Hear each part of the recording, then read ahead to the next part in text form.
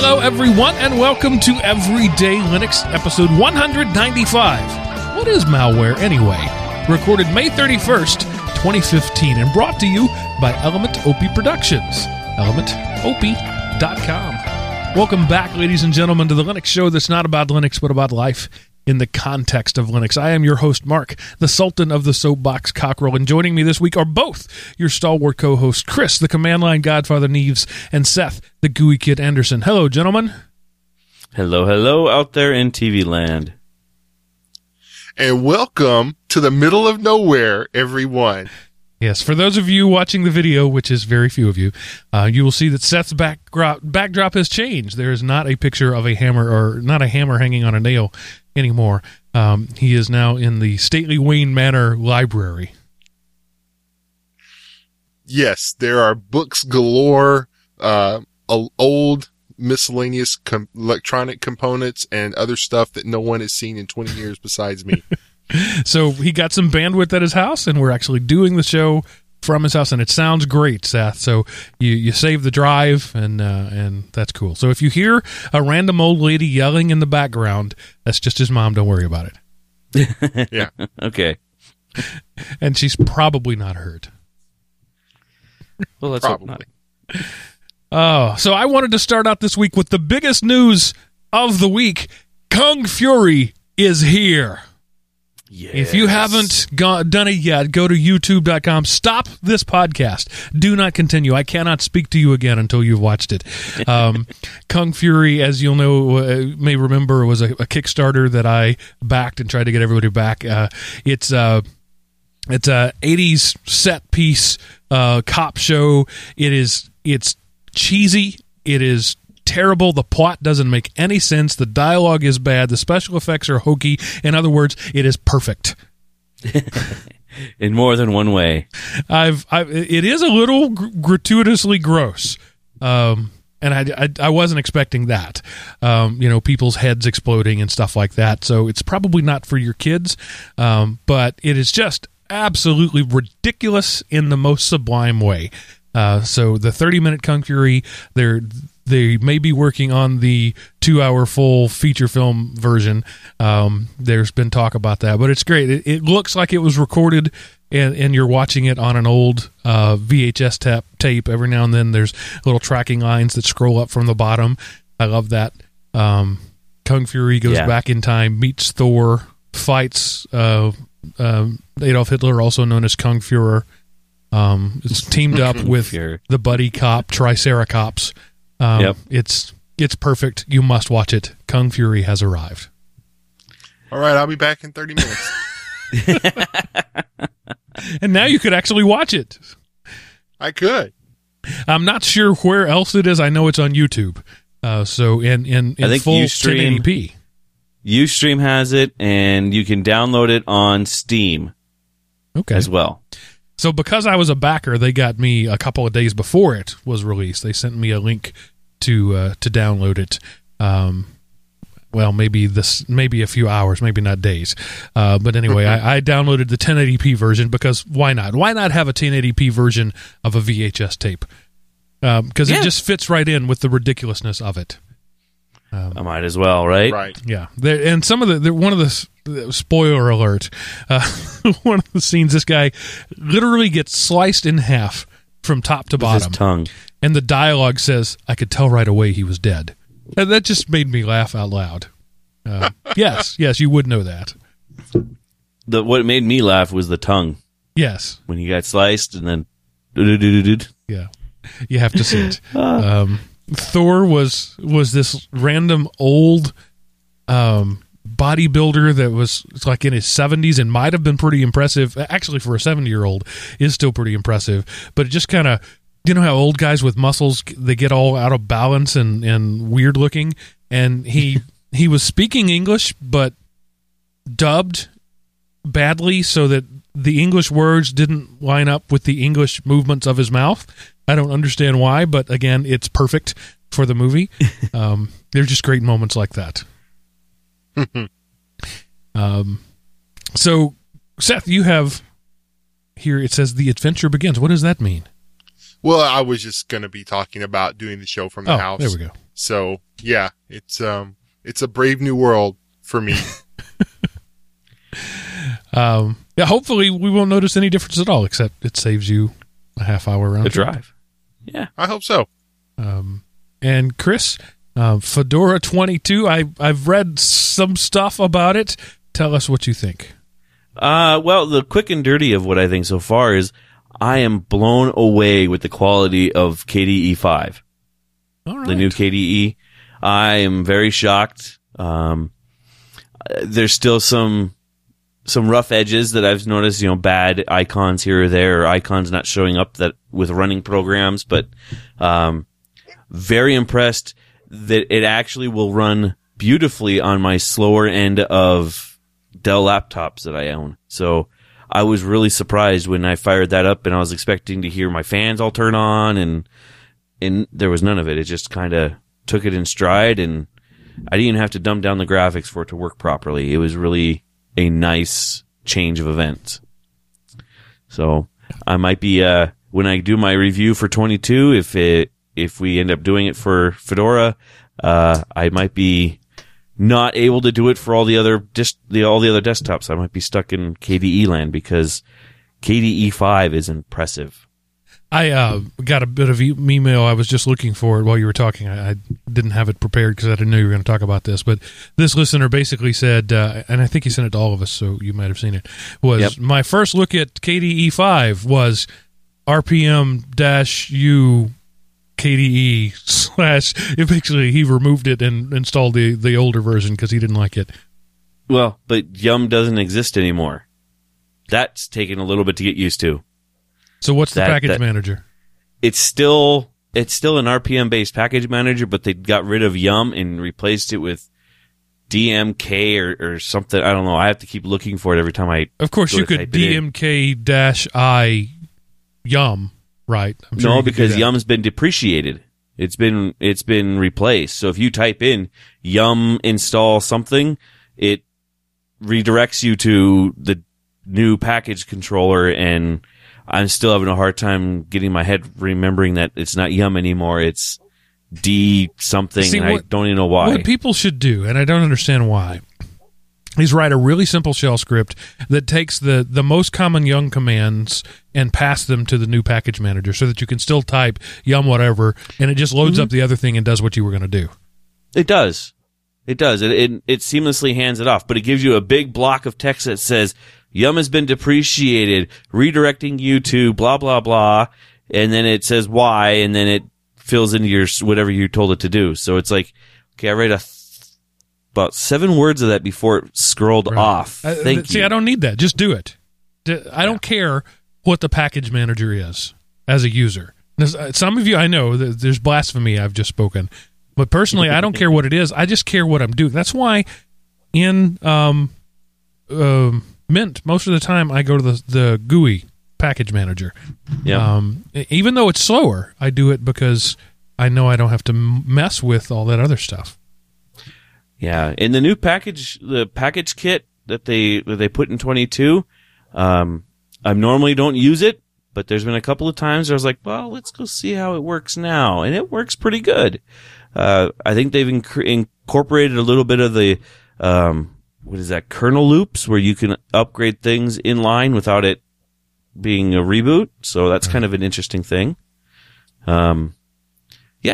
And I found a new ad block software that I'm trying out because of Fedora 22.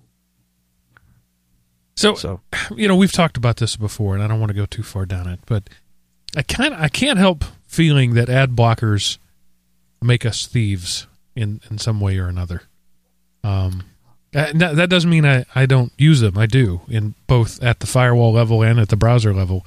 But it always makes me, if it's a site I care about, I tend to unblock those because I just feel that you're stealing your content.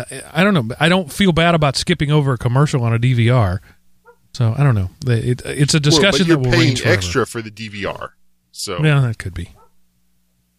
Yeah. I would be less apt to put a ad blocker on my browsers if the ads weren't horrible. There is that. Yeah, I know people skip over our 19-minute Linux Academy ads. I mean, I know that they do, and it doesn't bother me because my thing about that when one of my favorite podcasts is doing something, when I hear a new ad, the first maybe 2 times I listen to it all the way through, then I skip it every other time, thinking, all right, I've got the message. I don't need to hear the message again. But then again, one of the value of podcasting and television advertising is the repetition of the message. So I feel very hypocritical about that. I'm torn about whether or not you should skip ads, and yet I have an ad-supported sort of enterprise here. So it just bothers me, and I can't speak intelligently about it because I'm so conflicted. Yeah, I know the feeling. I just wish there were better ways of doing sites without ads. You know, if you could be green-lighted saying, "Hey, I'm donating $5 a month, so I don't get ads anymore on your site," then I would be a little less ad block heavy. I guess if that makes sense. Well, and then also, you know, you click on a news story to watch a 30-second news story that there's a 2-minute commercial that plays in front of it. Yes. I'm like, right. You know, I don't mind a little ad.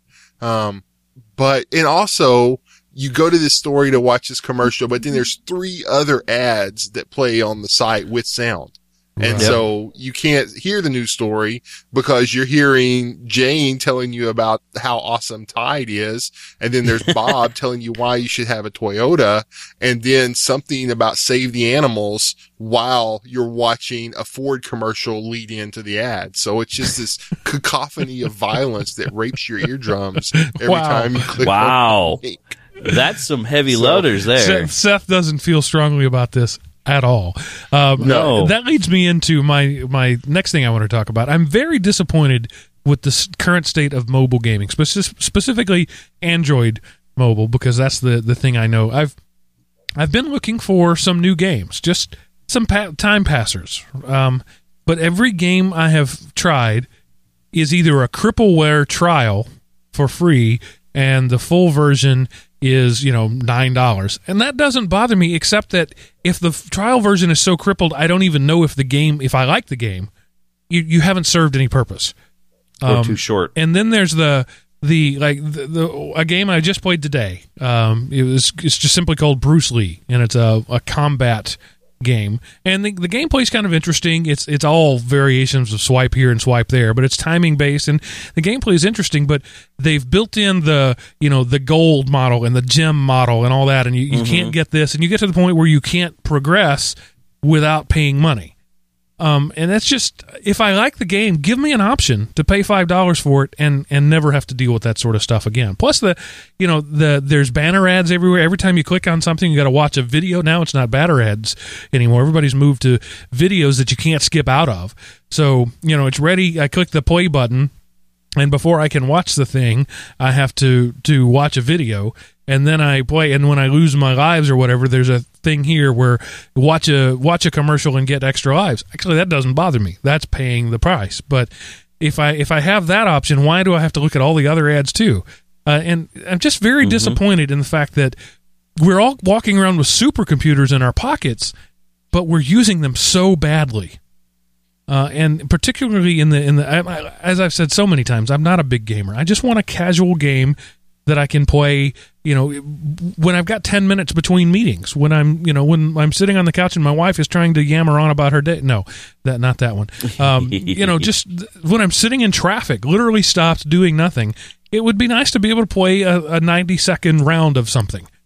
Sure. But the state of gaming right now and the state of capitalism are so at odds with each other that you can either have a great moneymaker or a great game, but you can't seem to have both. Right.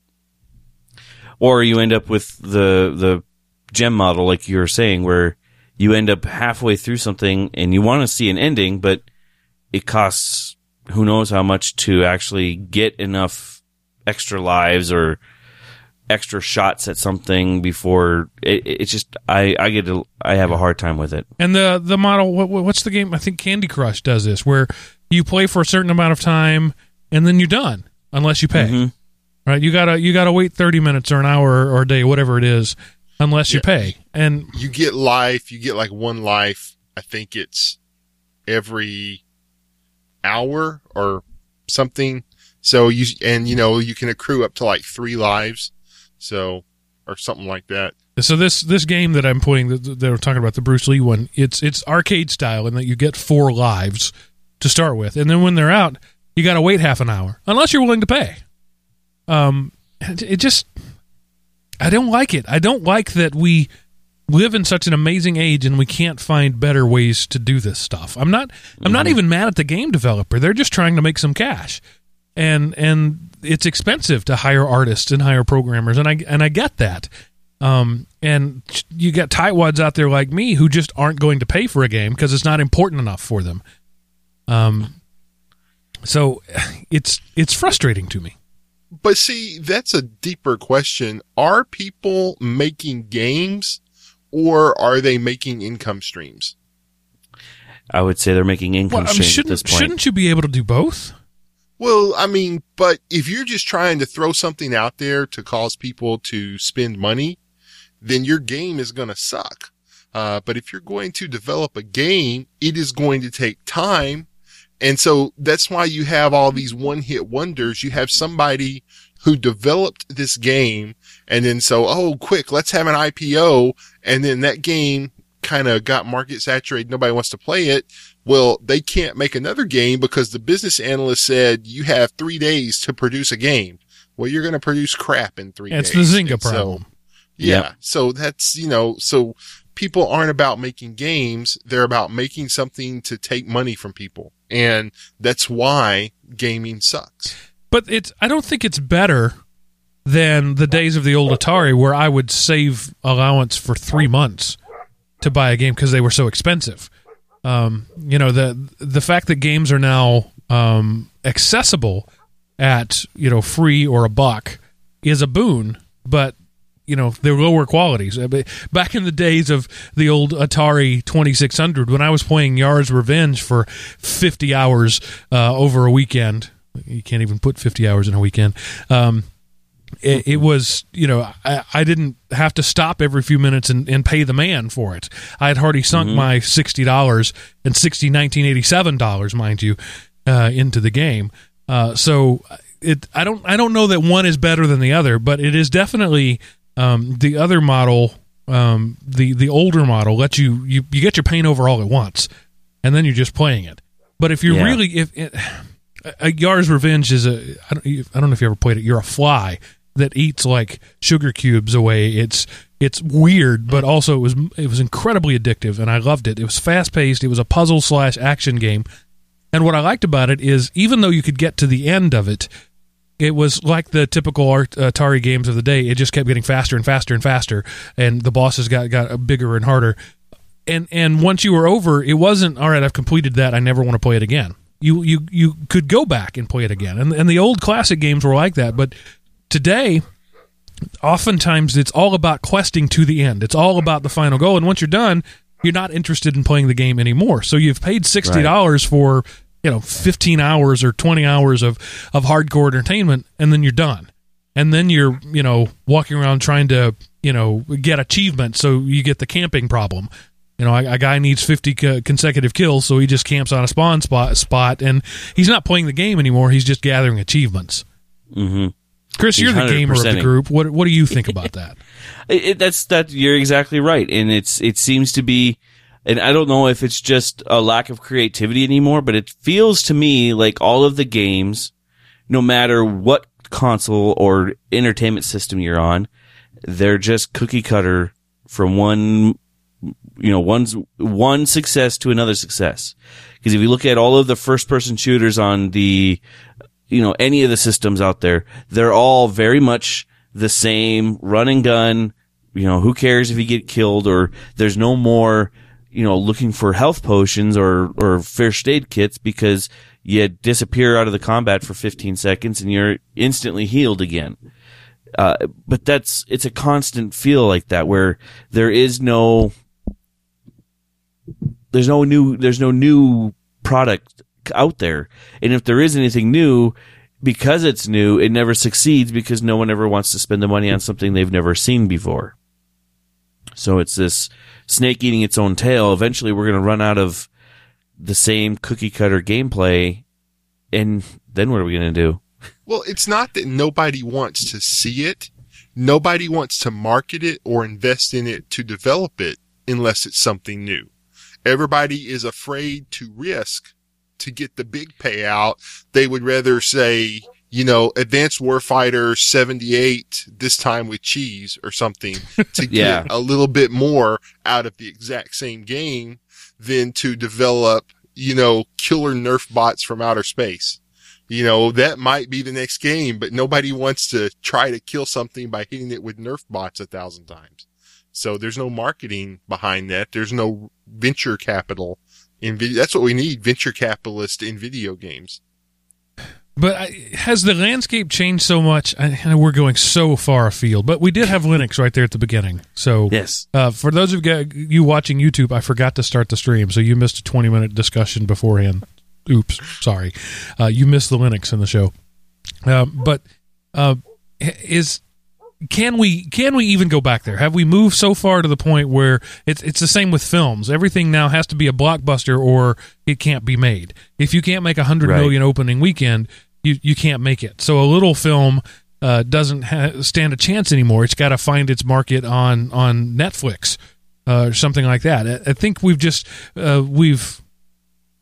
made the stakes so high in every capacity that the little casual game, the ones that I'm interested in playing, I'm not interested in the hardcore stuff. I was at one point. That part of my life is over. I don't have dozens and dozens of hours to devote to a game anymore. I want 90 seconds, 2 minutes at a time. But because the market is so saturated with crap in that thing, or because it's not a blockbuster, it's hard to find the good stuff. And and I listen to other podcasts where they recommend games, and I do searches for it, and I look at what's popular. And so far, I haven't found any of them.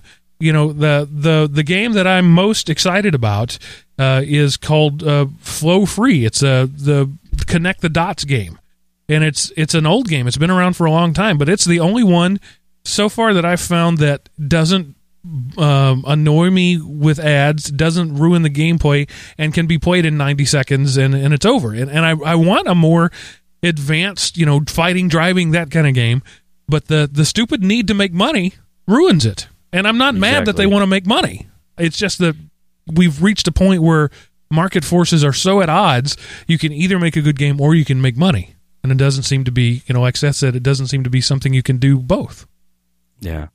Or you end up with the microtransaction model that kills the game because it forces people to spend money out the nose. Yeah, the pay to wait thing.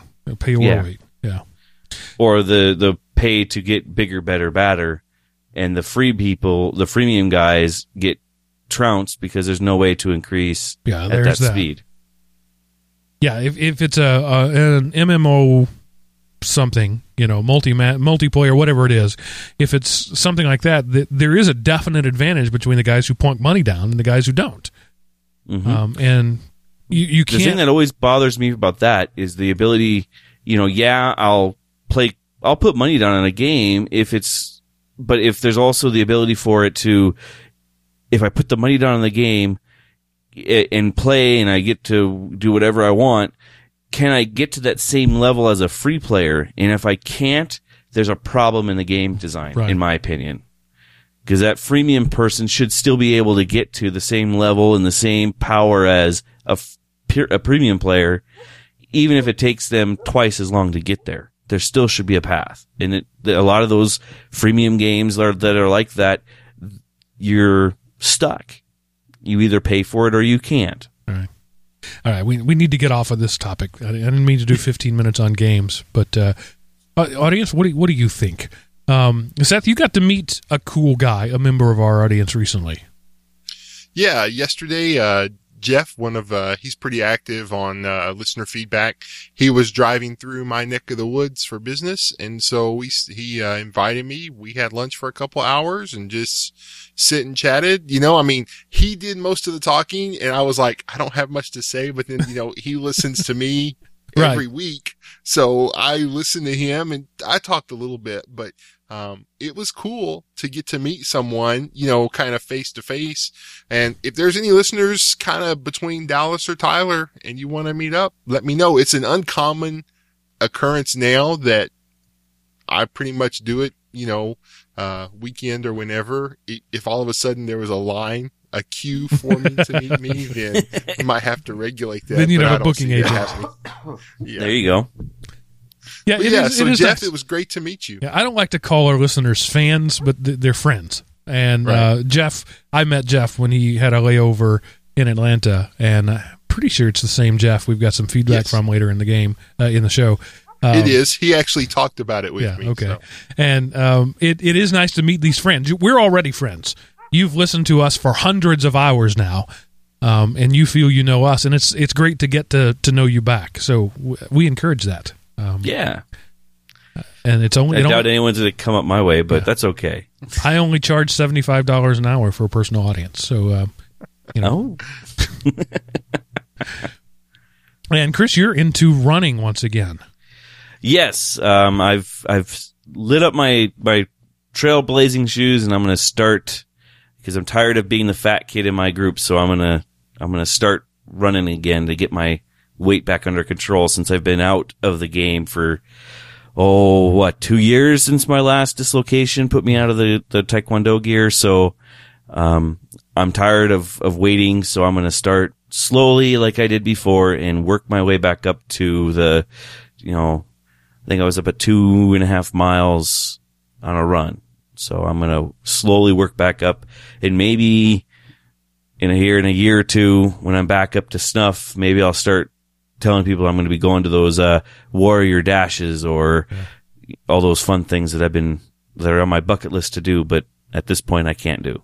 My friend Sean, whom most of you know from the Tightwad Tech, Yep. decided he was tired of being over 40 and out of shape. So instead of saying he was going to do a warrior dash, he signed up for an Ironman triathlon.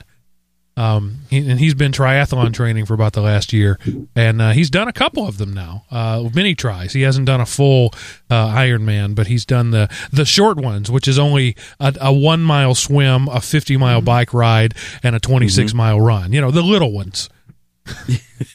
My boss is a Iron Man. He's done 2 so far, and he's not working on his 3rd. And man, I don't think I could get to that point. I'm sure if I had a goal in mind to do an Iron Man, wow, that's dedication. I think the full Ironman is a 5 mile swim, a 100 mile bike ride, and then a marathon. I'm pretty sure those something like numbers that. are right. So It's insane amount of human endurance to do that. My hat's off to you, Sean. He looks great. He looks thinner and healthier than I've ever known him. I, on the other hand, make more frequent trips to the refrigerator. That's my exercise routine. It seems to be working. There you go.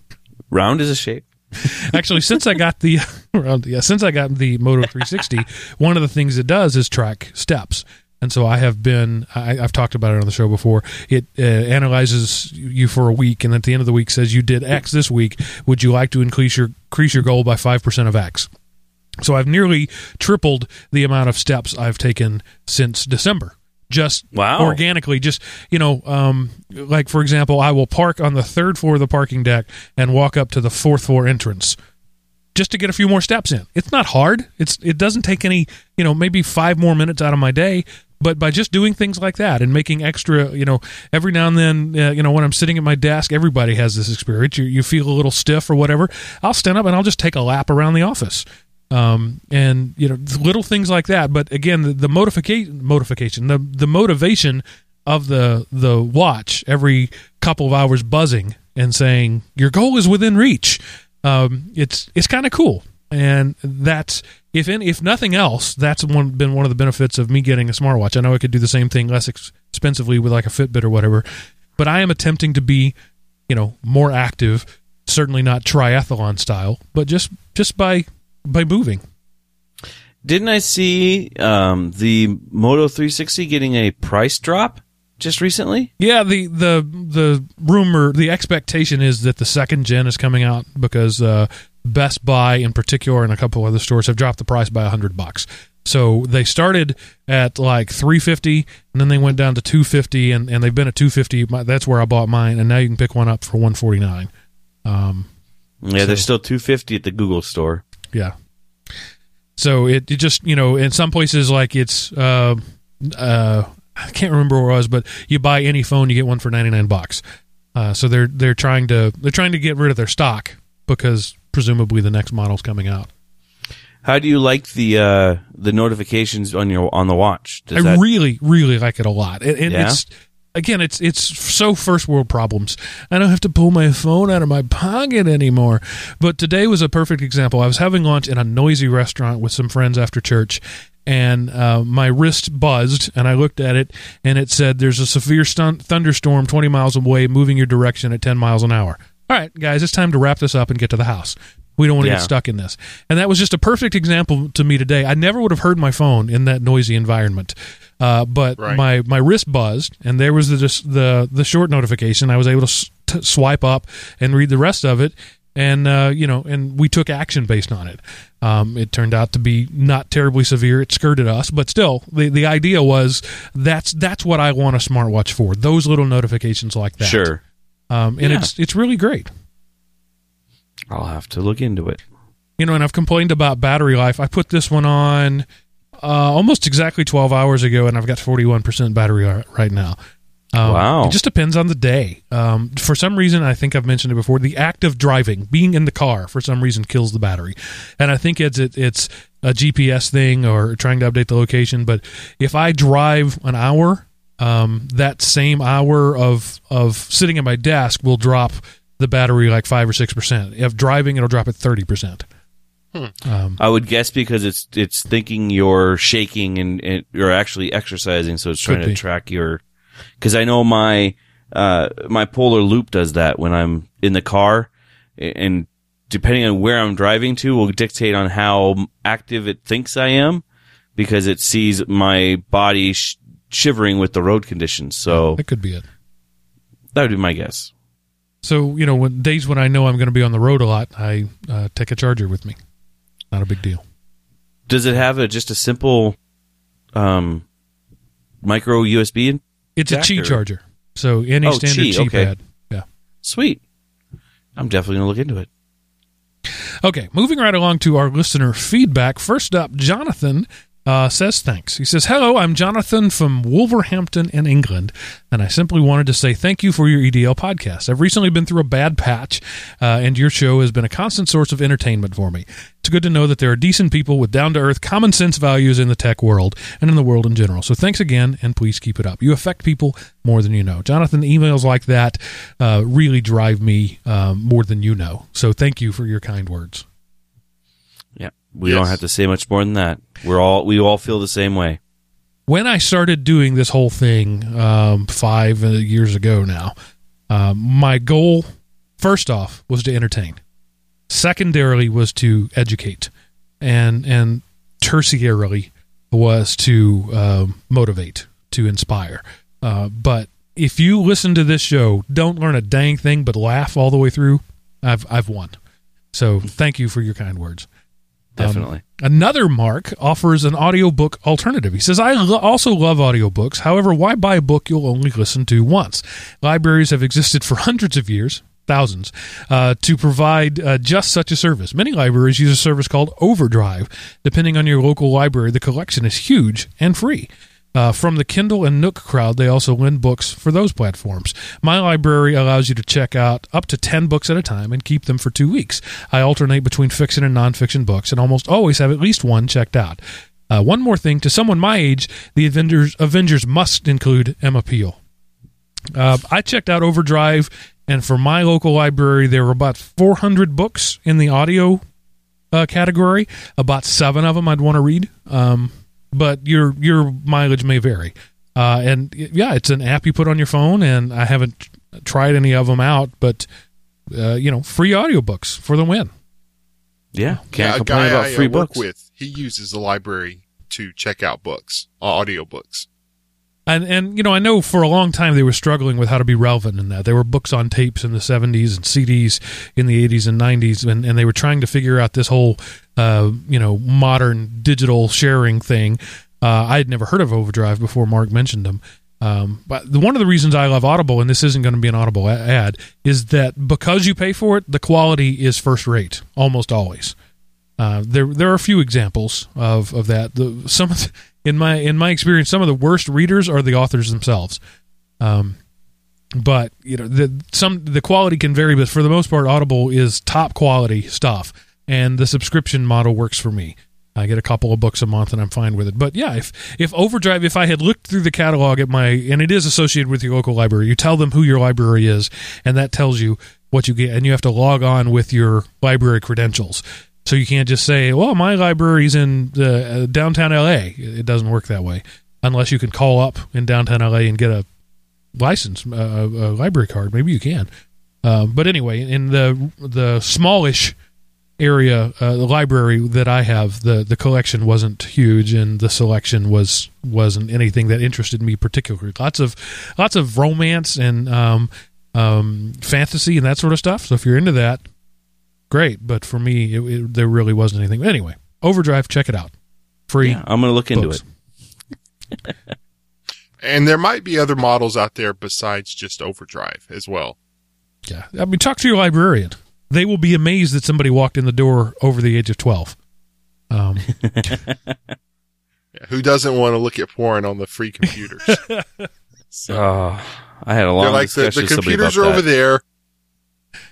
Yeah, that's real. Libraries have become internet cafes, and I don't know that that's a bad thing necessarily, but it does. There is the whole what if scenario. What if the internet crashes? Where's all our stuff? What if your library burns? There's what ifs all around. Yeah, right.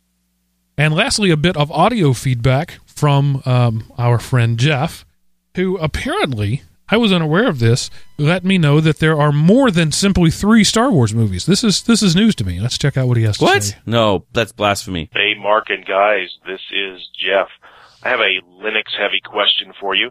In a recent episode, y'all mentioned a little bit about Star Wars. You had read or listened to a book about the Star Wars history, and it had inspired you to go back to start rewatching them. I was already in the process of starting to watch all 6 of the earlier movies with one of my children who has not seen them in several years in preparation for episode 7 coming this fall.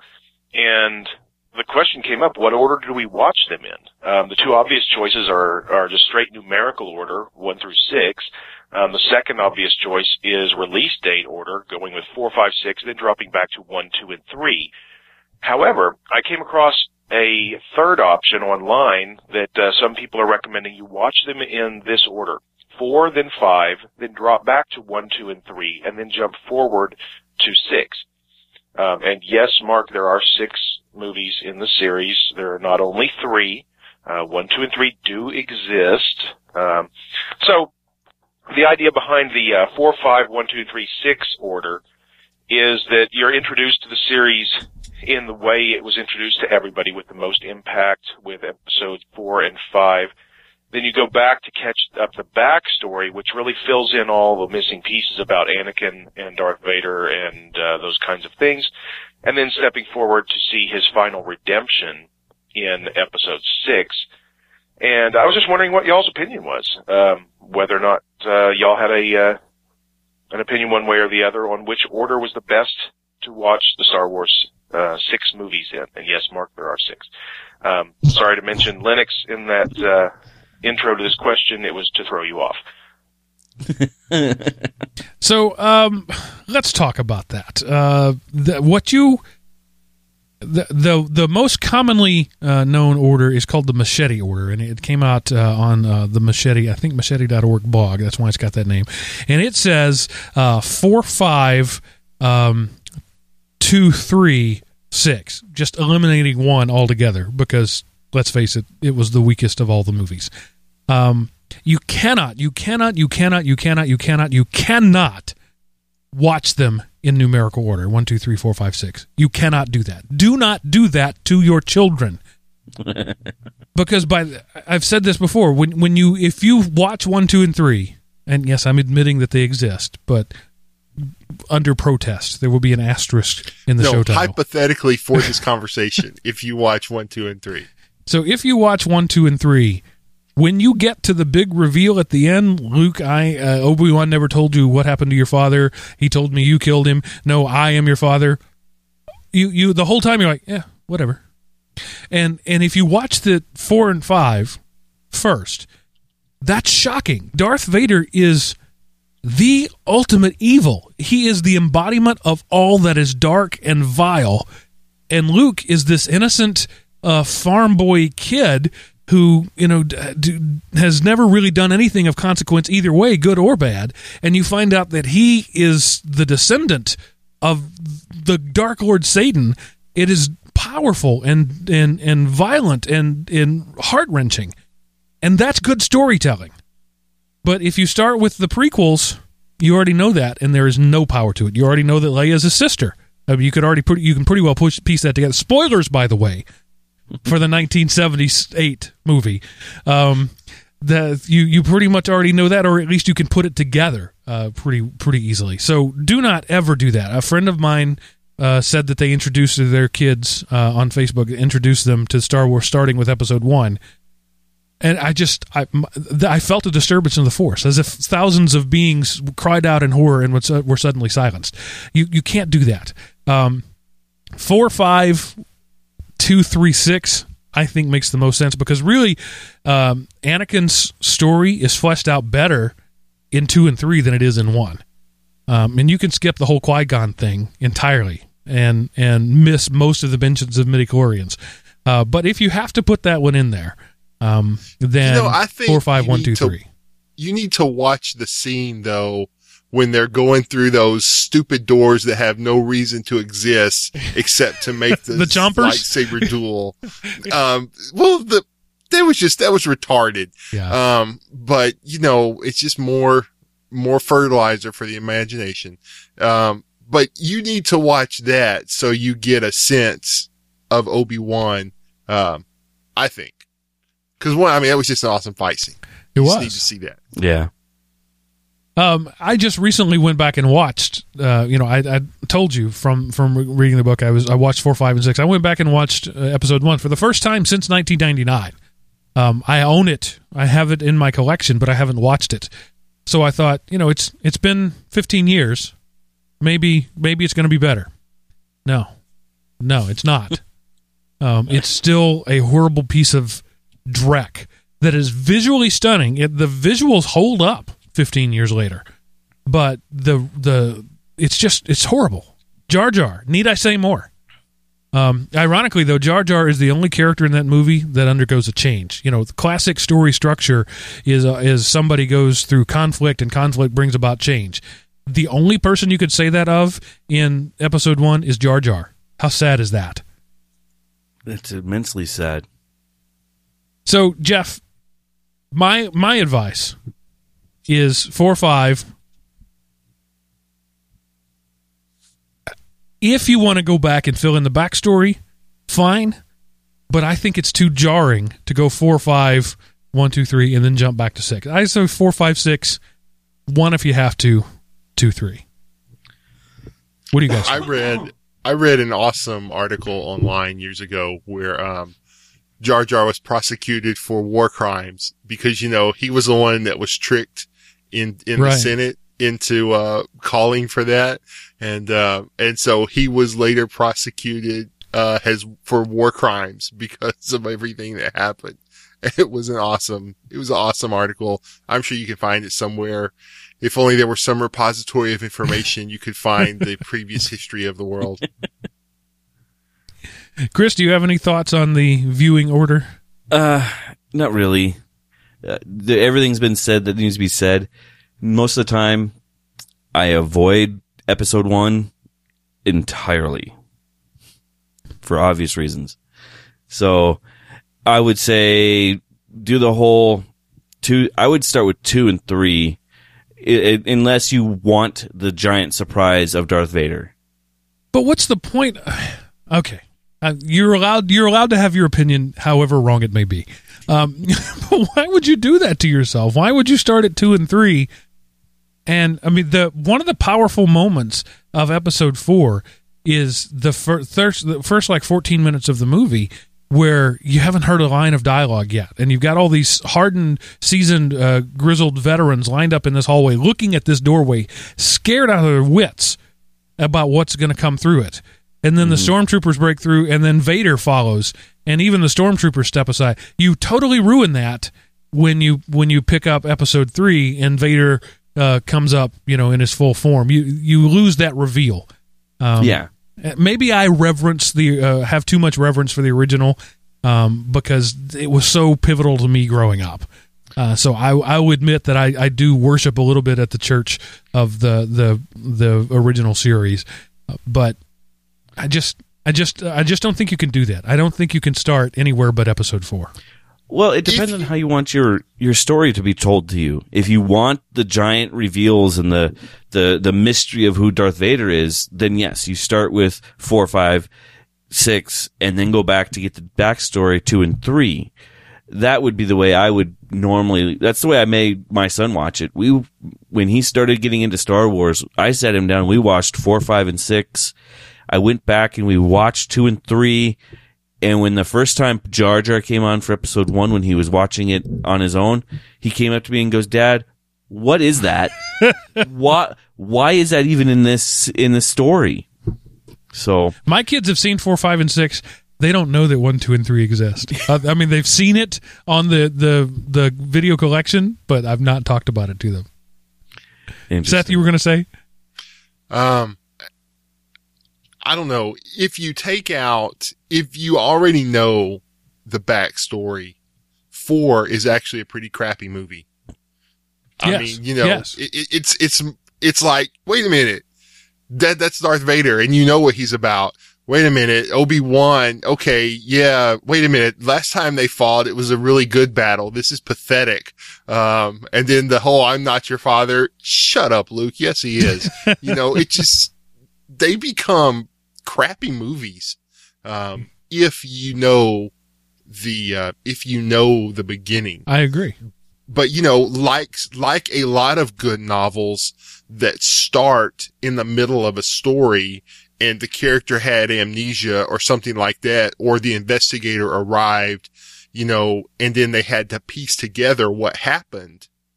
That's how, and even I'm sure you could edit it somehow and put, like I say, there's about 10 minutes of decent stuff in 1 and 2 and 3. You could splice it in to 4, 5, and 6.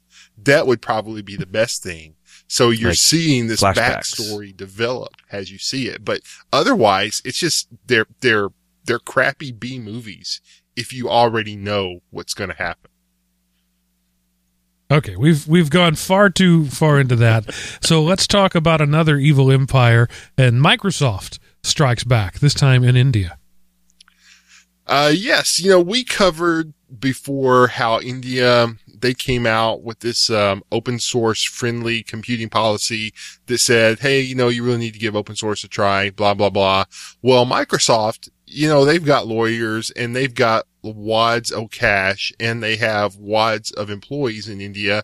And so I guess it's technically not blackmail, but it's lobbying through a third party, who may or may not be a wholly owned subsidiary or a subsidiary that depends on you for 99.87% of their existence.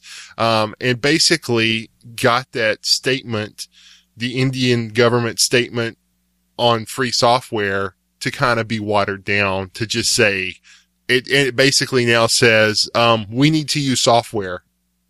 And I'm like, really? You need to use software on computers? So yeah. So, we covered it before, how it was a big day for open source when the world's largest democracy came out in favor of open source software.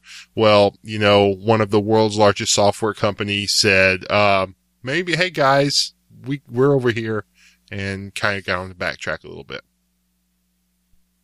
All right. I have no comment on that other than resistance truly is futile sometimes. Especially if it's less than 1 ohm. Oh, Wow, that was a geek joke. I like that. that was a good one though. So I want to talk now. A+. This is going to be more or less the topic of the show. It's an article written by Richard Stallman, one of my favorite heroes of the faith, and picked up by The Guardian and a few others. We're quoting specifically the Guardian article, and I never do this, but I actually want to read the entire article, and we'll stop and make our comments throughout. So this was, I don't even need to introduce. This is Stallman writing. So here we go. In 1983, when I started the free software movement, malware was so rare that each case was shocking and scandalous. Now it's normal. To be sure, I'm not talking about viruses. Malware is a name for a program designed to mistreat its users. Viruses typically are malicious, but software products and software pre-installed in products can also be malicious, and often are when not free/Libre. In 1983, the software field had become dominated by proprietary, i.e. non-free programs, and users were forbidden to change or redistribute them. I developed the GNU operating system, which is often called Linux, to escape and end that injustice. But proprietary developers in the late 1980s still had some ethical standards.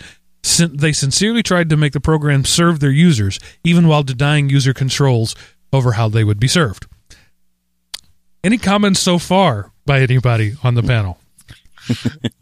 Yes, I'm surprised there wasn't a GNU Linux on the often called.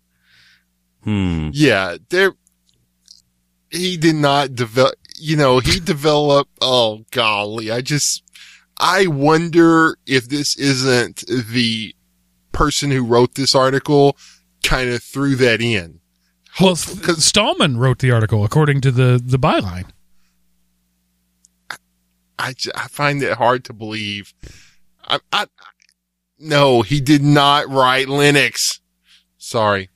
He wrote the visuals, but not the core. He wrote many of the components. The GNU compiler, for example, many of the GNU-based stuff.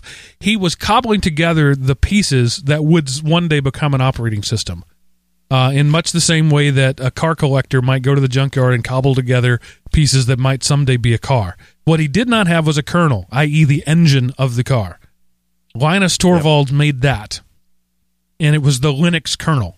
People then took the Linux kernel and heavily patched Stallman's stuff around it to create various operating systems. There is no GNU operating system as far as I know of. No, there is, but it's been in beta basically since 1983. Okay. So, I've been wanting to do a show about it, but there is a GNU/operating system.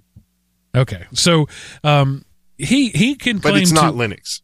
He can claim to have written the GNU operating system. I will allow him to claim that because he did put together most of the parts. But his operating system still doesn't have a kernel as far as I know. There's no GNU kernel, not fully functional yet.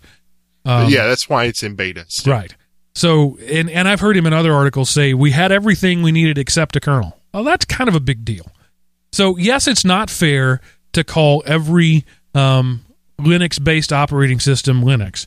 But it's also not fair to call something heavily built on KDE GNU. Yeah. So, okay, I'm going to move on now. So he's basically calling anything that seeks to take power from the users malware.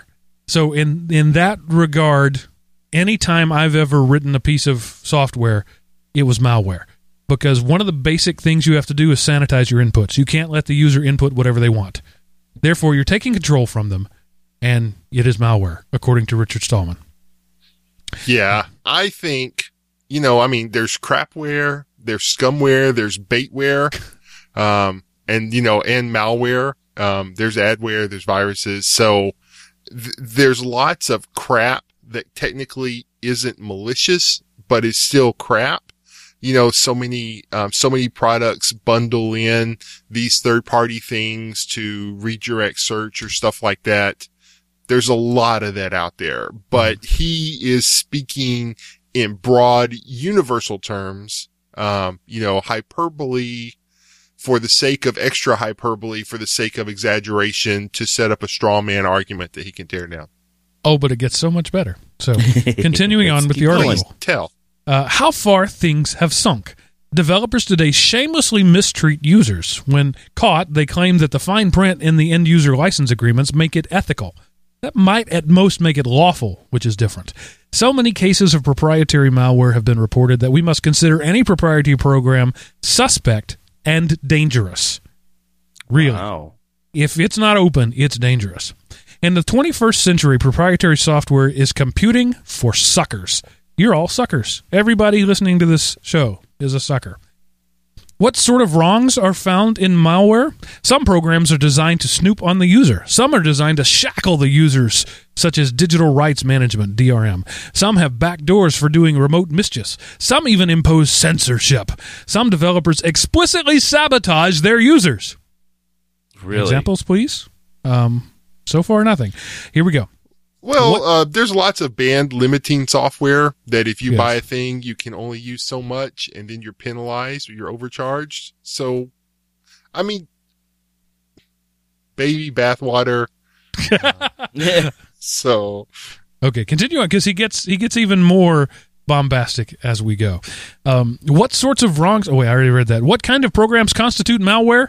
Operating systems. First of all, Windows snoops on users, shackles users, and on mobile censors apps. It also has a universal backdoor that allows Microsoft to remotely impose software changes. It's called the Update Center, and you can disable it if you want. Microsoft sabotages Windows users by showing security holes to the NSA before fixing them. Okay, he's got a link to something that may or may not be true, but really, okay. On mobile, it censors apps, meaning that you have to check the box to allow it to sideload. Okay. And the universal backdoor that allows Microsoft to remotely impose software changes. Yes, the Update Center. That's what he's talking about. Mm-hmm. Okay. Okay. Moving on along. No other comments.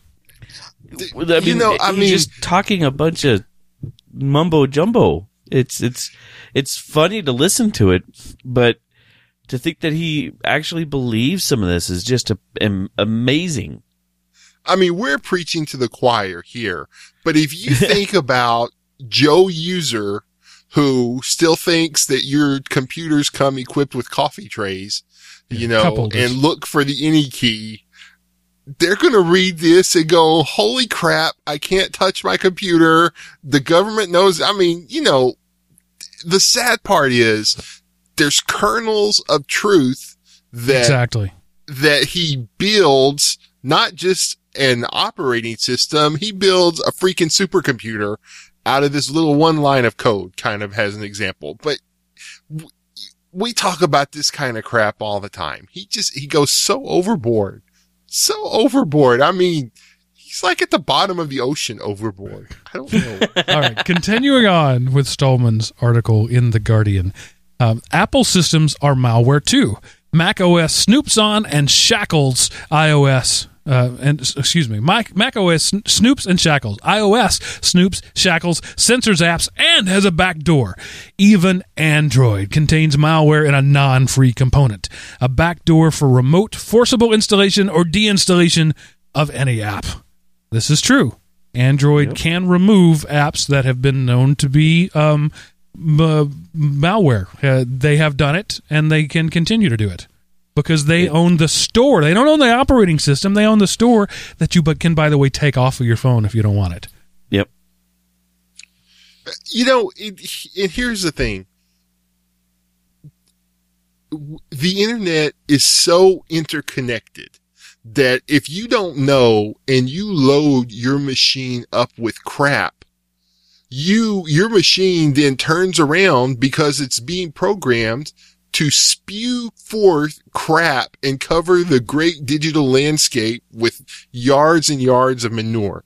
And so you have to take some, it's much like if you lived in a city like, for example, let's say you lived on the 50th floor of some high rise and, you busted out the window and you were shooting at people just randomly. The police are going to come and cause you to stop shooting with force. That's an infringement on your freedom, Seth. Well, I know it is, but the man on the street would welcome the cops taking action against the person in the window with the gun, just randomly shooting people. And digitally, that's what's happening. And since people don't know and don't want to be informed about security, there has to be some method to make other people secure. Gone way overboard, but again, he's ranting in full form. So please, Mark, continue with the great Stallman. Speaking of yards and yards of manure, continuing with the article, what about non-free apps? Plenty of malware there. Even humble flashlight apps for phones were found to be reporting data to companies. A recent study found that QR code scanners apps also snoop. All right, I got no argument with that statement. Yep. Apps for streaming services tend to be the worst, since they are designed to shackle users against saving a copy of the data they receive, as well as making users identify themselves so that their viewing and listening habits can be tracked, or that you can log into your account. That's why they're tracking you. It's called having an account. Because they'd be able to do that anyway. And so let's talk about Pandora or Netflix or Spotify. Yes, they don't let you download copyrighted stuff because the law pretty much in every country in the world says you can't do that. So if an app doesn't shackle you in that way, it's illegal. So Stallman, if you want to write a free thing that allows you to do that, you will then be a felon in most countries. Or your app won't even be able to be installed or instantly removed because it breaks laws. Well, no, you could write such an app, make it completely free using free code. You could sideload that, make it sideloadable, not part of any of the app stores. As far as I know, nobody can remove a sideloaded app. It has to have a link to the store. So it's entirely possible, but that would be illegal because whether you like it or not, Stallman, copyright exists. It is a thing. And by the way, some of your stuff, this article itself, you've put a copyright on. It's a Creative Commons, but by definition, that's a copyright. Yep. Copy left. You can call it whatever you want. But anyway, so moving on, the Free Software Foundation reports on many more cases of proprietary malware. What about other digital projects? We know that the smart TV and the Barbie doll that transmit conversations remotely, proprietary software in cars that stops those who we used to call car owners from fixing their cars. The car itself does not report everywhere it drives. An insurance company may charge you extra to go without a separate tracker. What? Non sequitur, doesn't have anything. Yes, insurance companies can do that. And you cannot have that insurance. That's allowed too. As far as I know, most of the major companies offer some sort of tracker app that you install in your car, and they call it a safe driving discount. Yep. I don't know that all of them do, but a number of them do. And it's entirely voluntary. Yes, they may charge you more without it, but that's called having a discount for it. Yeah. Right. So yes, it is true. Bottom line. It is true that you pay more without it, but it's in the form of a discount. You can save money if you let them track. I wouldn't have a problem with that because I'm a safe driver, and if they want to know that I'm a safe driver and they're going to cut my rates by X%, I'm fine with that. But my point in all of this is that there is consent given for almost all of these things, right? So sometimes the consent is using the product. Yep. But that is still consent. It's not like they're raping you against your will. You are giving them consent to do these things. The insurance company who wants to charge you less for tracking your movements, they don't break into your car in the middle of the night and install this thing. This is by consent. Spotify, Netflix, this is by consent. You signed that end user license agreement. You choose to do it. And it's the basic mentality of this article is anytime you allow somebody to give up rights, the person giving up the rights is not evil. You, who are allowing them the freedom to give up rights, are evil. Yep. I mean, this is like, we have this conversation every week. So we or agree. every time his name comes up. All right. Okay. So- Moving on. There's a little more to go in the article. I don't want him to write me up and say that I misrepresented him. I'm reading his words word for word. Where was I? If the car does not report everywhere you drive, an insurance company may charge you extra to go without a separate tracker. Meanwhile, some GPS navigators save up where you've gone in order to report back when connected to update the maps. Yes, most personal trackers that you would use for tracking a run do that because they don't have connectivity when you're running. And it's all a service you're asking for. This tracking, you're calling it tracking. But this is a service, most of these things you were talking about, you are asking them to track. It is a service you are asking for them to do, and then you're getting mad that you do it.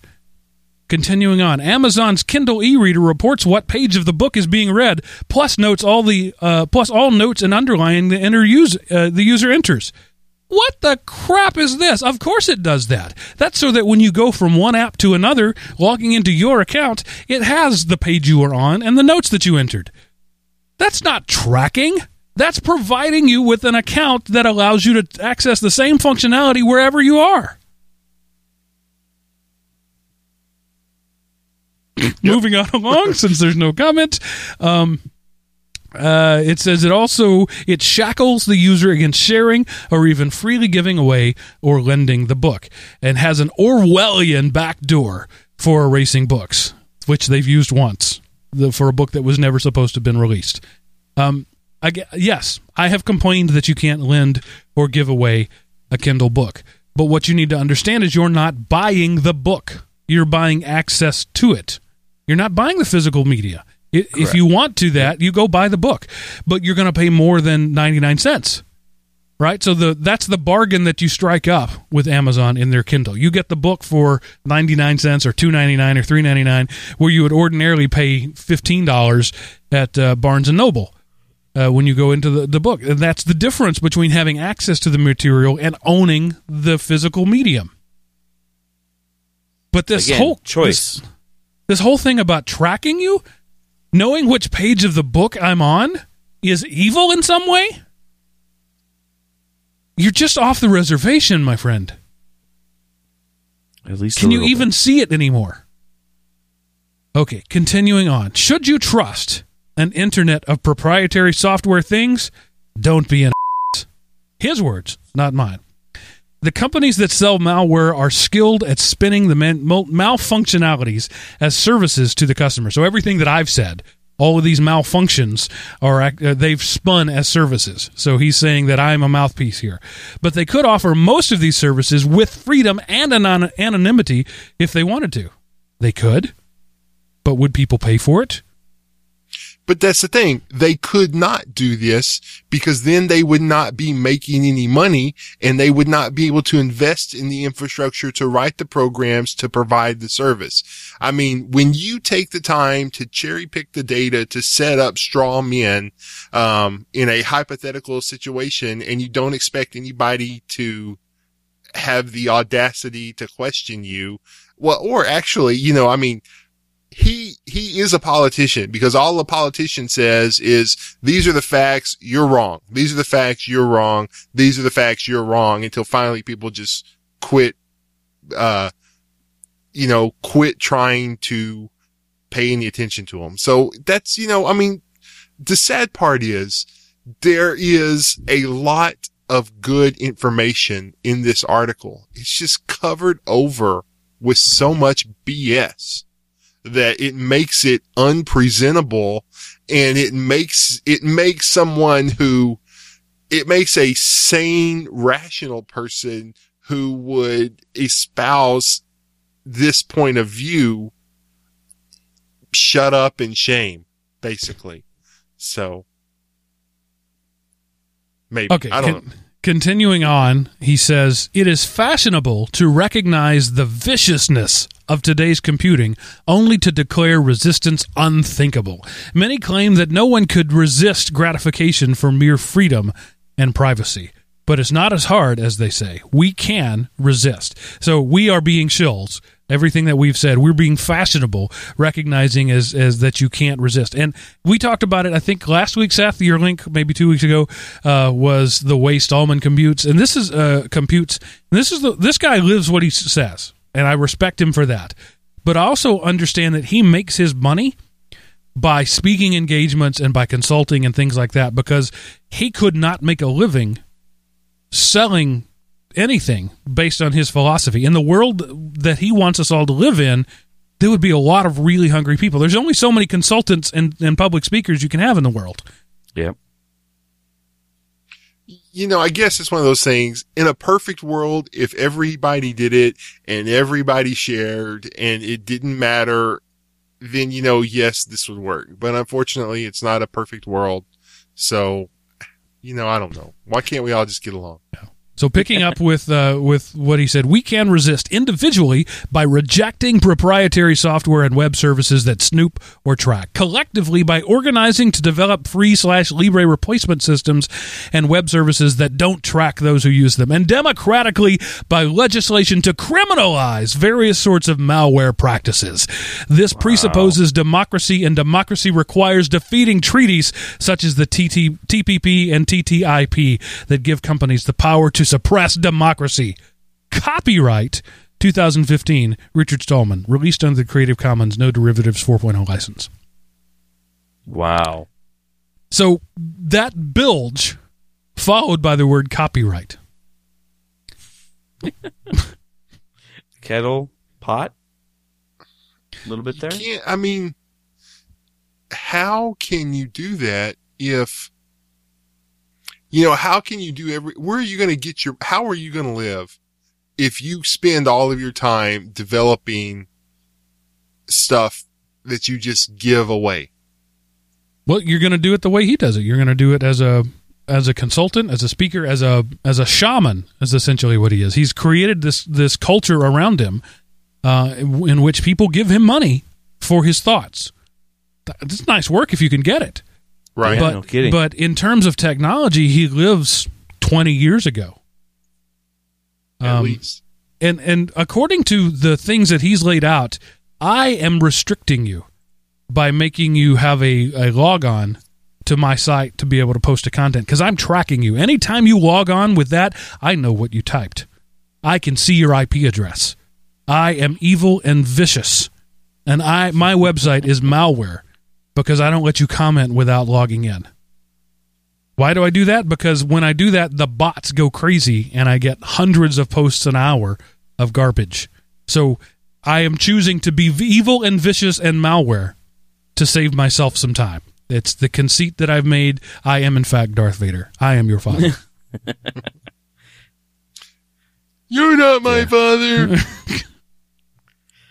It's just such layers and layers. I mean, I don't understand how he can be on that far of the scale and actually be functional in this world. He's not. He has people that does stuff for him. He is not functional in this world. Yeah, there's no way he could be. Yeah. Yeah, you can't even speak the same language. You can't have a conversation with him because you're not even talking the same language. I don't know how to, reason and logic fails you, if you seek to find common ground with him. And again, I want to say we need the hairy locust-eating voice in the wilderness that I think, Seth, you put it exactly right the last time we talked about him. We need to see the far end of the spectrum on both sides. Right. And we need that example. We need to bring balance to the force. We need Richard Stallman and those like him.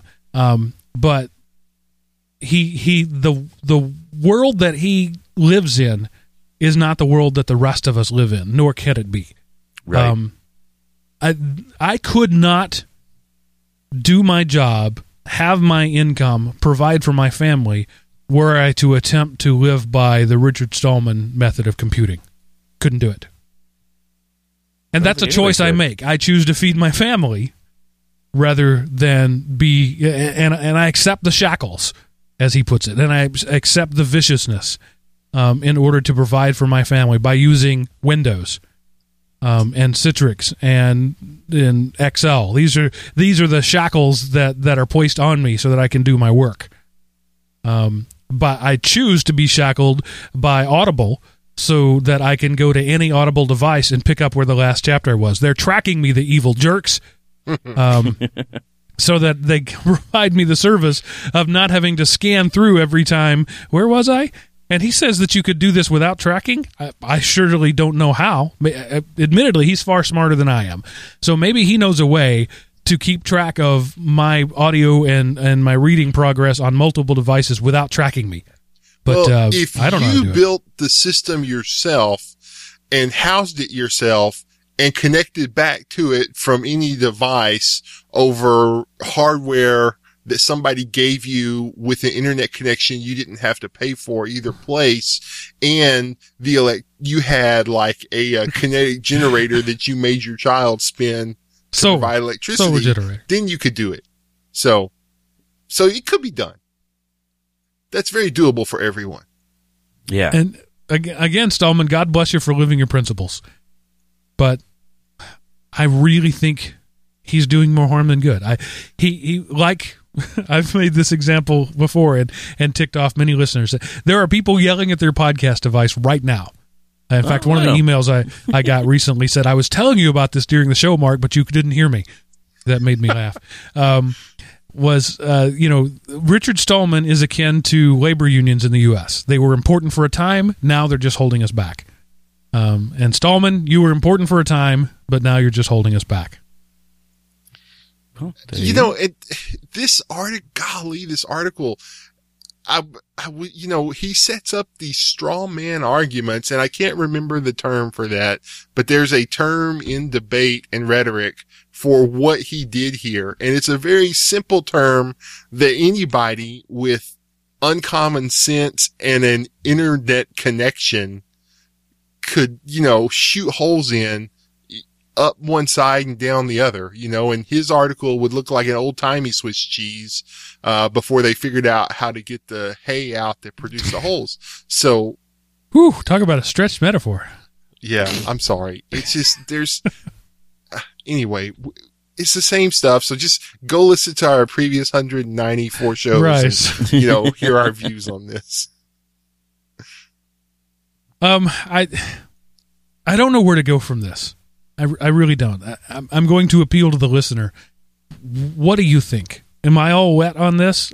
Some of you think so. I honestly, truly want to hear what you have to say. Yeah. And if, I just can't allow, Seth put this article in there and I read it just, like I read a lot of the stuff he puts in there. And the more I read it, the more angry I got. And I would feel angry about any topic where this method of proselytizing was used. The man is, Seth has referred to it many times, a straw man. It's reductio ad absurdum. He's reducing the other person's argument to the simplest level and then mocking it as absurd. But he's telling the truth in the most absurd way you can tell the truth. And calling having an account on a server tracking, I can't argue with that. That is technically true. But it's also entirely ridiculous. Right. And so it made me mad that somebody so smart was employing tactics that are so slimy. You're better than that, Richard Stallman. Well, a quick read of your Wikipedia page shows me that you're better than that. What you have done for computing, what you have done for the world at large, the sacrifices you have made for your principles tells me that you are better than this drivel. And that's what makes me mad. Not that we disagree, but that you are better than that, Richard Stallman. And I'm calling you out because what you did here is unacceptable in any field. And you happen to be terrorizing the field that I love. And it pisses me off. But I don't think he'll ever hear it because we don't practice open. Well, no, this is released on an MP3, so he'll never hear it. Exactly. But one of his minions might. Yeah, I mean, you know, I give up certain freedoms so I don't have to be, so I don't have to like find safe drinking water on my own every day. Yes. And watch over my vegetables and keep the coyotes off and shoot people who are trying to come take the last deer that I killed in a 50-mile radius. I gave up freedoms. I gave up personal rights to live in a community, because I don't want to have to mine the ore to produce the nails that I use to nail these two boards together that I went out in the woods and cut down so I would have shelter to protect me from the rain. I went and performed a service to receive something that I could go and purchase that. So yes, if you are a genius, you can write your own code, you can mine your own metals, you can buy your own hardware, you can fire up the silicon and write drivers for it, and you can live in your own little utopian free world. But for the rest of the population of Earth, you have to contribute something to get something. You can't just have it given to you for free. So in what you are contributing, they take your stats and a bunch of other people's stats and they sell them to a company so that company will show ads to you. So hopefully you'll buy something so they can charge that company more money the next round of ads. So if you don't want to do that, then, go private. Don't ever watch a modern television show. Don't ever watch a modern video. Don't play a modern game. Don't use modern hardware and, garbage dive. Dumpster dive to get your clothes and subsist versus live. But see, he would say that's the fallacy of futility, that what you just said there is incorrect in saying that we can't make it in the modern world without it. He could say that.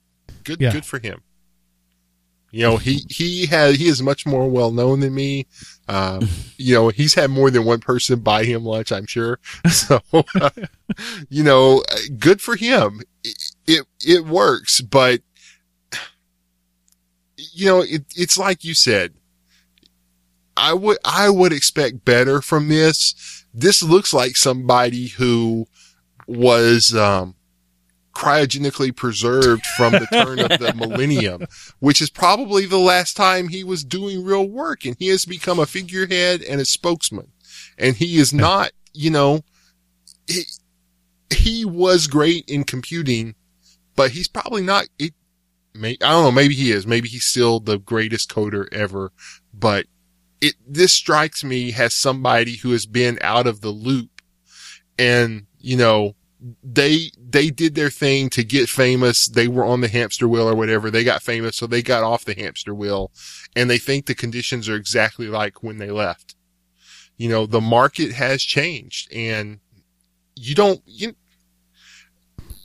remember when we had, I think her name was Dawn, on, and we interviewed her, and, we talked about watching movies, and she was like, oh, you can go to the Internet Archive and there's tons of movies there. And it's true, there are tons of movies there, but there's nothing I want to watch. So, right. That's the free kind of stuff. It took a lot of money to make those movies. And if I want to watch them, it would be wrong for me to expect to watch them legally for free. So, there's lots of great books out there. If I want to watch them, it would be wrong to expect to be able to watch them for free or read them for free. Even a public library, most of their funding comes indirectly from taxes you pay, which is why if you live in the area, it's free for you, but somebody else coming in, they have to pay a charge because your taxes contribute to that public library. You have already paid for the service. So you would, you have to pay. You have to pay to play. You have to have something to get you a seat at the table. Nobody is just going to say, hey, buddy, come on up and sit down. You know, you've got to ante up. And he anteed up many years ago, and he did a far better job probably than I have. But, you know, he paid his dues. And anybody else who wants to come to the table has to pay their dues too. And this article would seem to say you don't have to. And that is why I disagree with it. Yeah, so to get to the topic, the titular topic of the show, he defines malware. Quote, malware is the name for a program designed to mistreat its users. So he's defined malware as something that mistreats, and then he's defined mistreat. Right. And when you get to define all the terms, then you can call anything malware.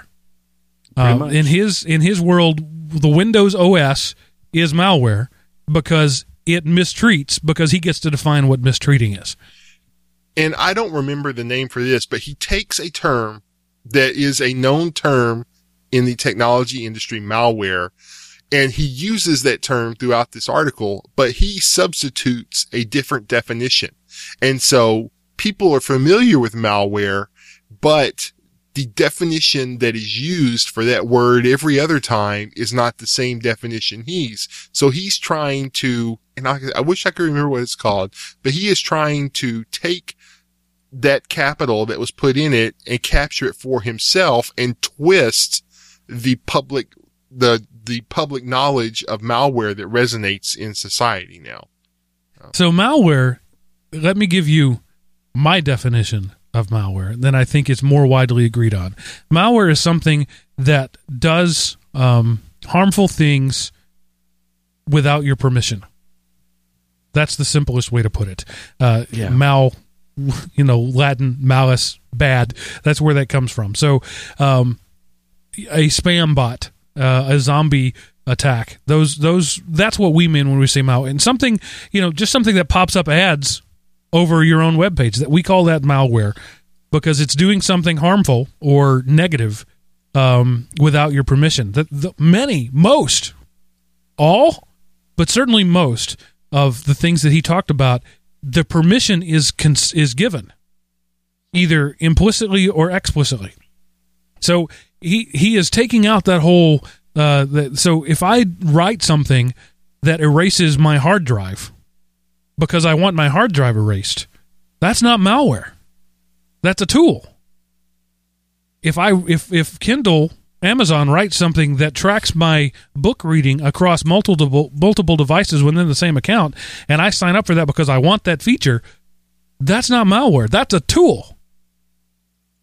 So malware, to answer the question that we ask, what is malware anyway?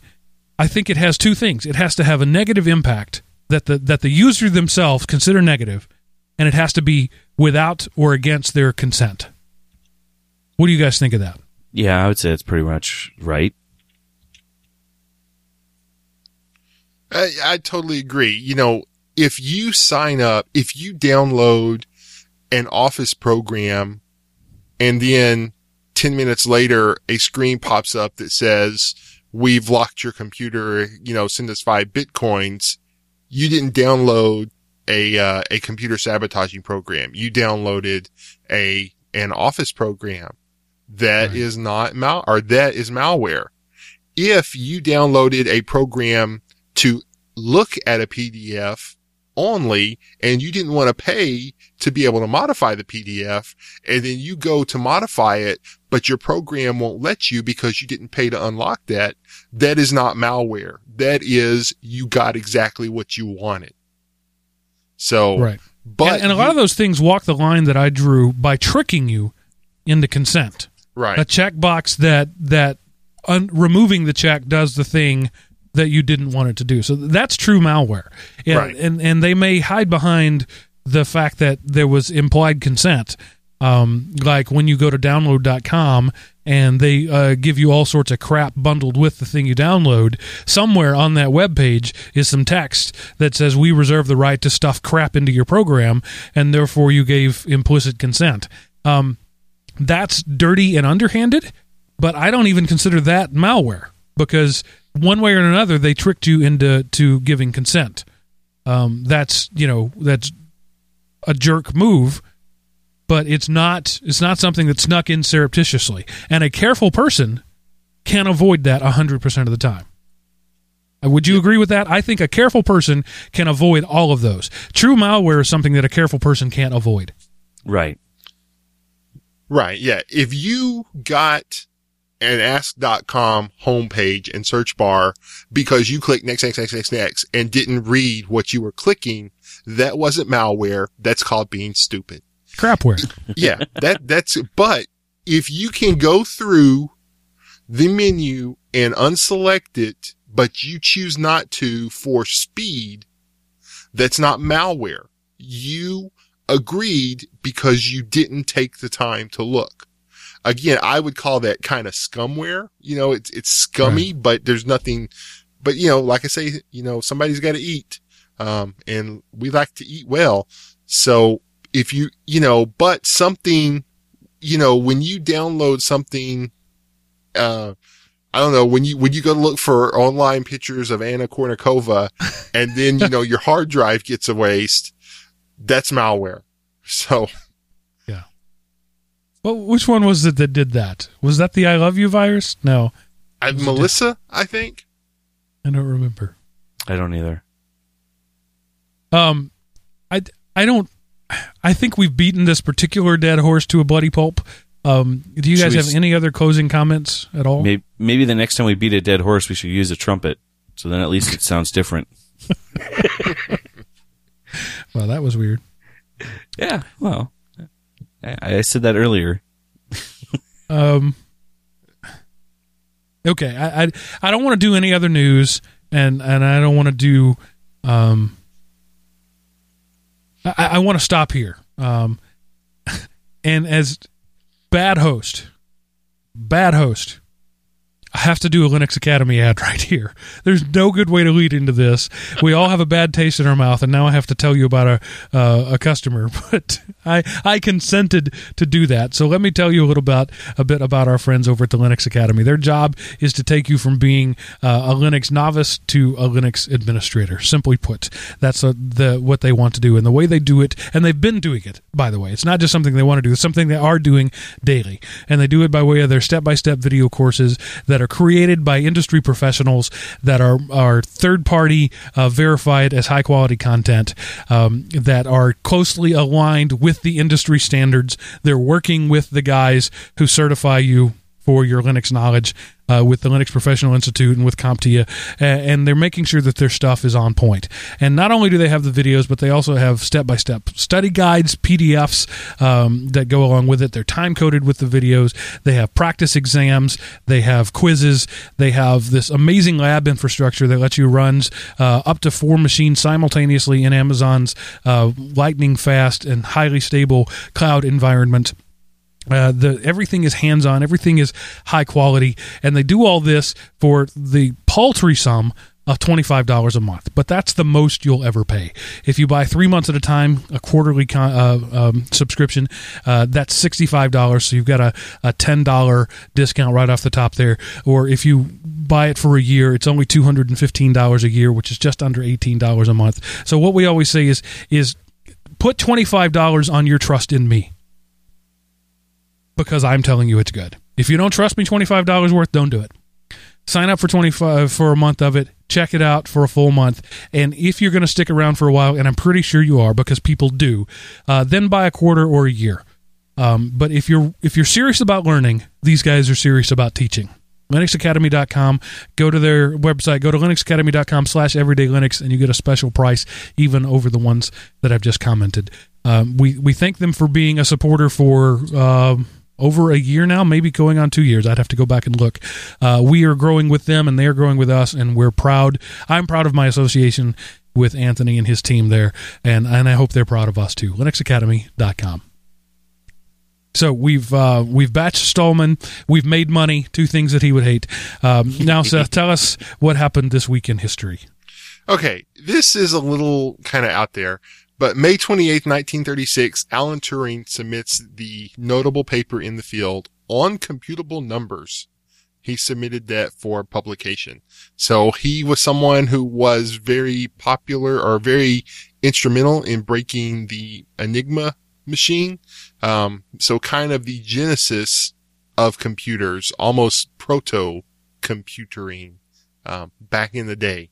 So that happened this week in history. Yeah. Very So cool. the father of modern computing published his first paper about modern computing, 1936. How far we've come in 80 years. Yep. Wow. It's amazing. All right, Seth, while you have the floor, what is your link of the week this week? Okay. It's called the $1 Million Homepage.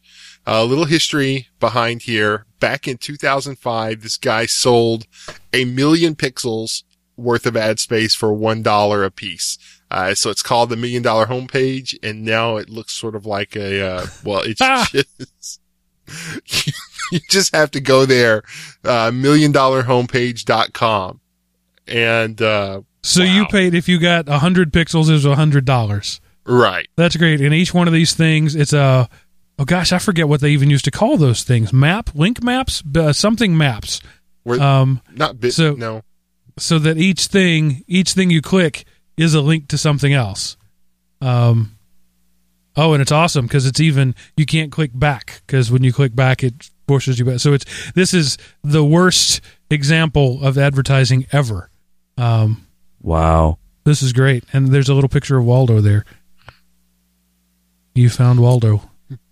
He's in there. So that's cool. He got people to pay him $1 million. That's awesome. So yeah, now a lot of the links, unfortunately, are kind of dead, but the page itself still exists. And what year was this? Do you know? This was 2005. So yeah, Wow. 1 million pixels. The screens were big enough to hold 1 million pixels in 2005. If they'd done this back in, 1997, it would have been a lot more impressive because everybody was using 640 by 480 screen resolution. Right. That's cool. Here's the word cheap. That's the ad. Cheap. It doesn't seem to link to anything. Wait, what does it link to? VAT19. Shop curiously awesome gifts. So that's what the word cheap goes to. You can get a 10-foot gummy worm. This is just neat to see all the different. Oh, this is kind of cool. You could spend, I don't know about hours, but you could spend a lot of time poking around here in the bowels of capitalism there. Yeah. So It's just if you wanna interesting go- when you zoom in, so you can actually see some of the itty bitty, the single squares. Some of them are kind of entertaining. yes, 100-downloads.com still works. Download freeware with just one click. Okay, I think we've lost the guys now. They're going to be touring through this. So this is the part of the show where I tell you how you can contact us. Seriously, I want to hear what you have to say.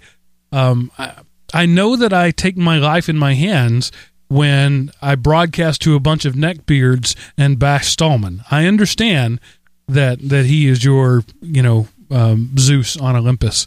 But I'm all about being honest here, and I feel that what we just read was not honesty. And yes, it is true that there were no direct lies there. Everything that he said has a kernel of truth. It was truth presented in a dishonest way. So I want to hear what you have to say. elementop.com, click the Contact Us button at the top of the page. Fill out the form. That will go to me and get priority in my inbox. If you don't trust that, or if you want to fire up your own mutt client and send us an email, edl@elementop.com. Or if you want to be like Jeff and have your voice heard right alongside mine, you can dial 559-IAM-OPI. And I used to know what those numbers were, but I don't anymore. And that will leave us a voicemail on our Google Voice account, and we'll play it on the show. We really do love to hear from you. And not just about the lightning rod things. I like it when we can start a show with listener feedback. I like it even better when we can do a whole show full of listener feedback. So let us know what you think. And thanks for listening. If you like the show, tell others about it. Rate us, review us, click us, upvote us, whatever it is you do on wherever you go. And we appreciate it. If you want to throw money at us, patreon.com/elementop. Or if you want to get a free audio book, elementop.com/audible. Other ways that I can prostitute myself for money. There's a tip jar there. We now take Bitcoin. You're into that. So, just give me money. But no, really, money's nice. I like money. I'm not going to turn it down. But the fact that you're here week after week, an hour and 30 some odd minutes in, that means a lot to me. And I thank you for that. Chris, Seth, I thank you for being the great host that you are, for sticking it out with me, for the great, insightful comments and the weird web pages that I never would have found. Thank you. And I'm going to say for now that ends this episode of Everyday Linux.